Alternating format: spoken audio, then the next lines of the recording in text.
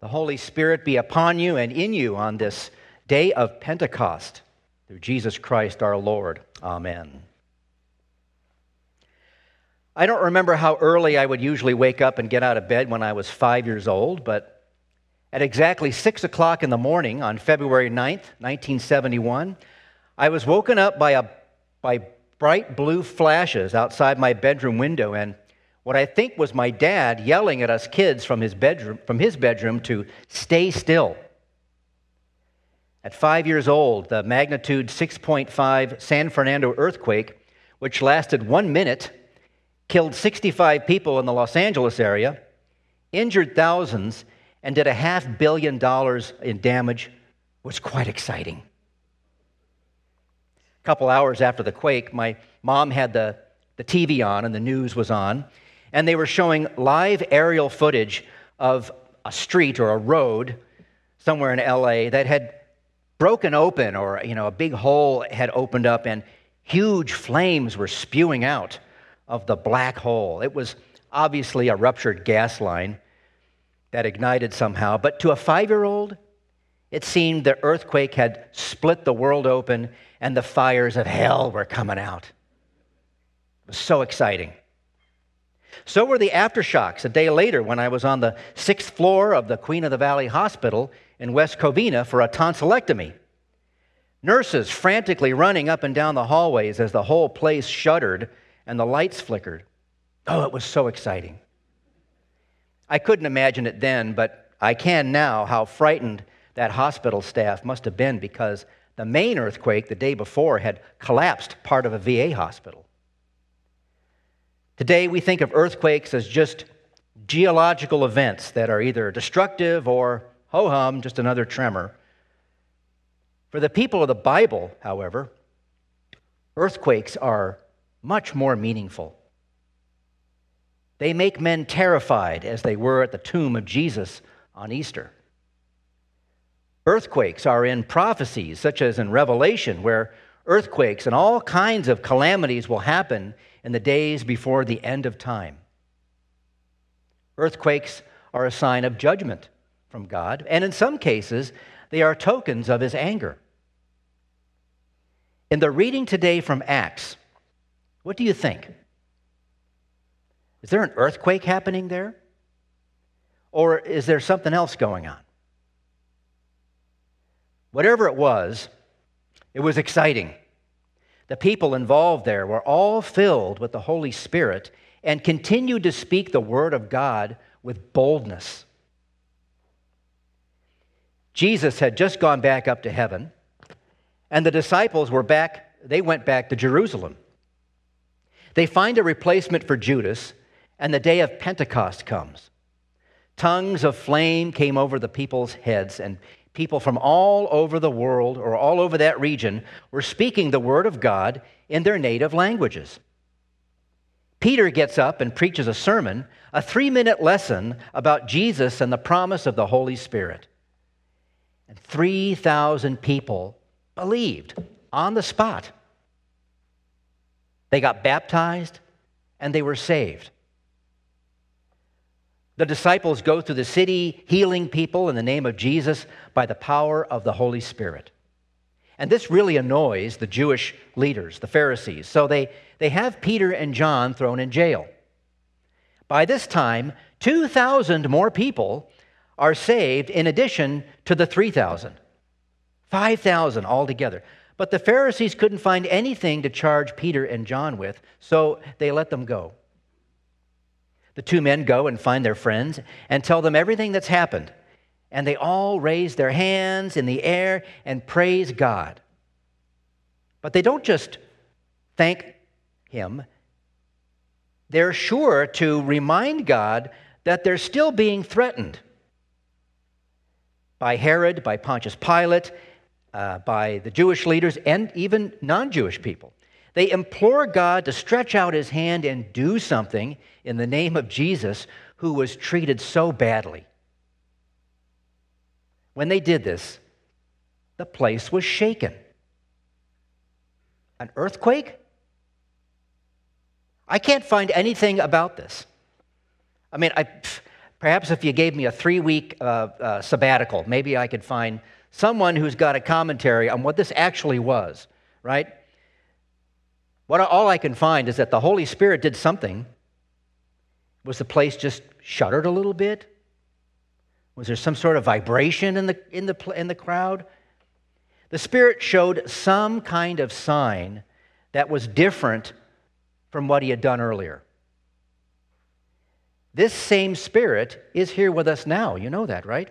This same Holy Spirit, this person of God, co-equal with the Father and the Lord Jesus Christ, the one that did this, flames of tongues of fire on the apostles and the mighty rushing wind and this earthquake, whatever it was, is here with us now. He's here. Listening to me, is living in you and me. There are no tongues of fire or flame over our heads because we speak the same language here. There's no rushing wind, at least that I can hear, and there's no earthquake, which is good since I've been told this sanctuary may not withstand a very big one, let alone a 6.5 magnitude. Nevertheless, exciting things are happening. You're here today, hearing the Word of God. You're about to receive this holy food that we just sung about in the hymn. And at the next service, our confirmands will be confirmed. 5 young people who have spent time learning the basics of the Christian faith will reaffirm what God has done for them in their baptism. Exciting things. There's a God who wants them. There's a church who wants them. You want them in church, right? Absolutely. Sinners that they are. Because this is such a significant moment in their life, lots of people are going to want them to say or want to hear something from them. Just like when you were confirmed, if you were, right? People wanted to hear what you had to say. Even those who will come here to celebrate with them that are not confirmed in the Christian church or know what it means, they just might think it's a churchy ritual to them or a rite of passage. They'll want to say something to them like, "Congratulations, well done, God bless you." And then there are the parents. If they can get by all the emotion, they'll want to say something to the confirmands. Just like when you were confirmed, right? Your parents were probably very proud, very emotional. It's hard not to get all pent up with emotion. Even for the confirmands who will have to get up here in front of the microphone and give a statement of faith, there's going to be some emotion going on. But what if for a few moments we let Jesus do the talking?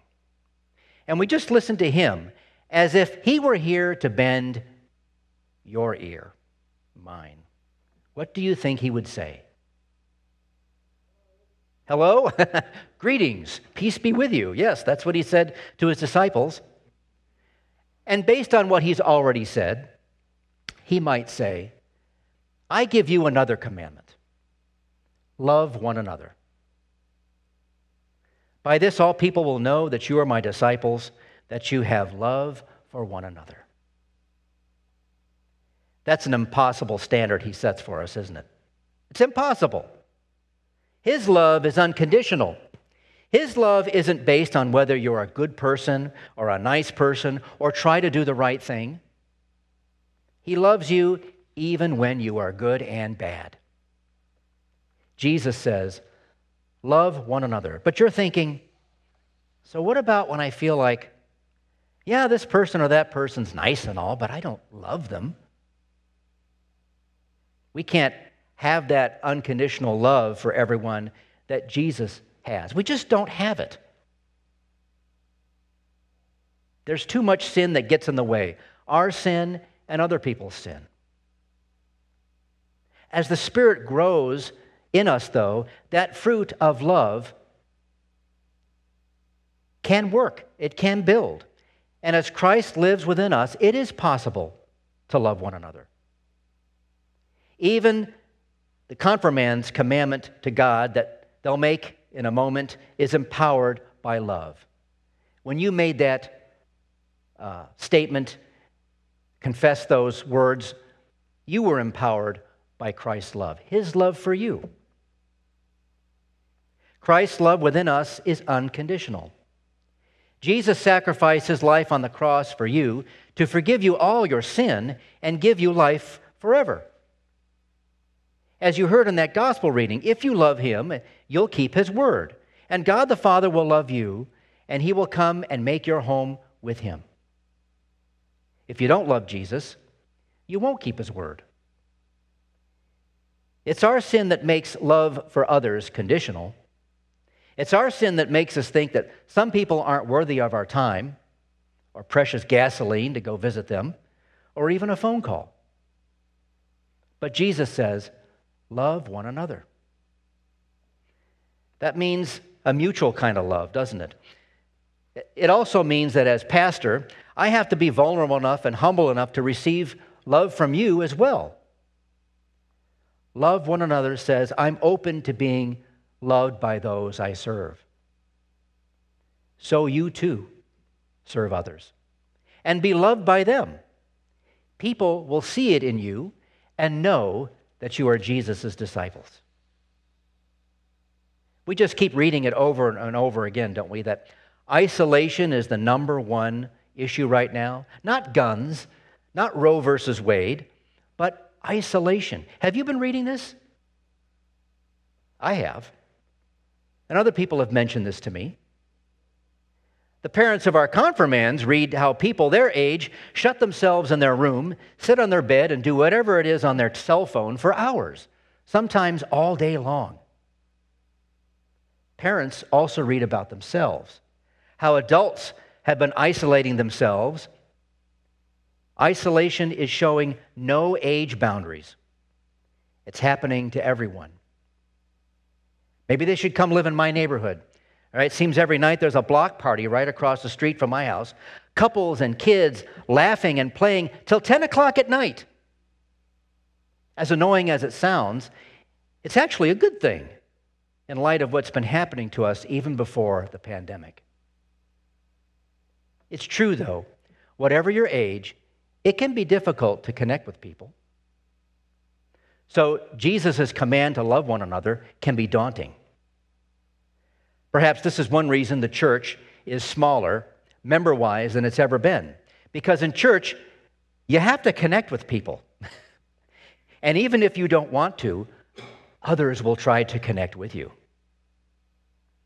But let's imagine that coming down the center aisle right now is Jesus, your Savior, your great shepherd. And once we're all standing again, he looks at each one of you with those hands marked and wounds. His wounds are before you. And he says, just as I have loved you, love one another.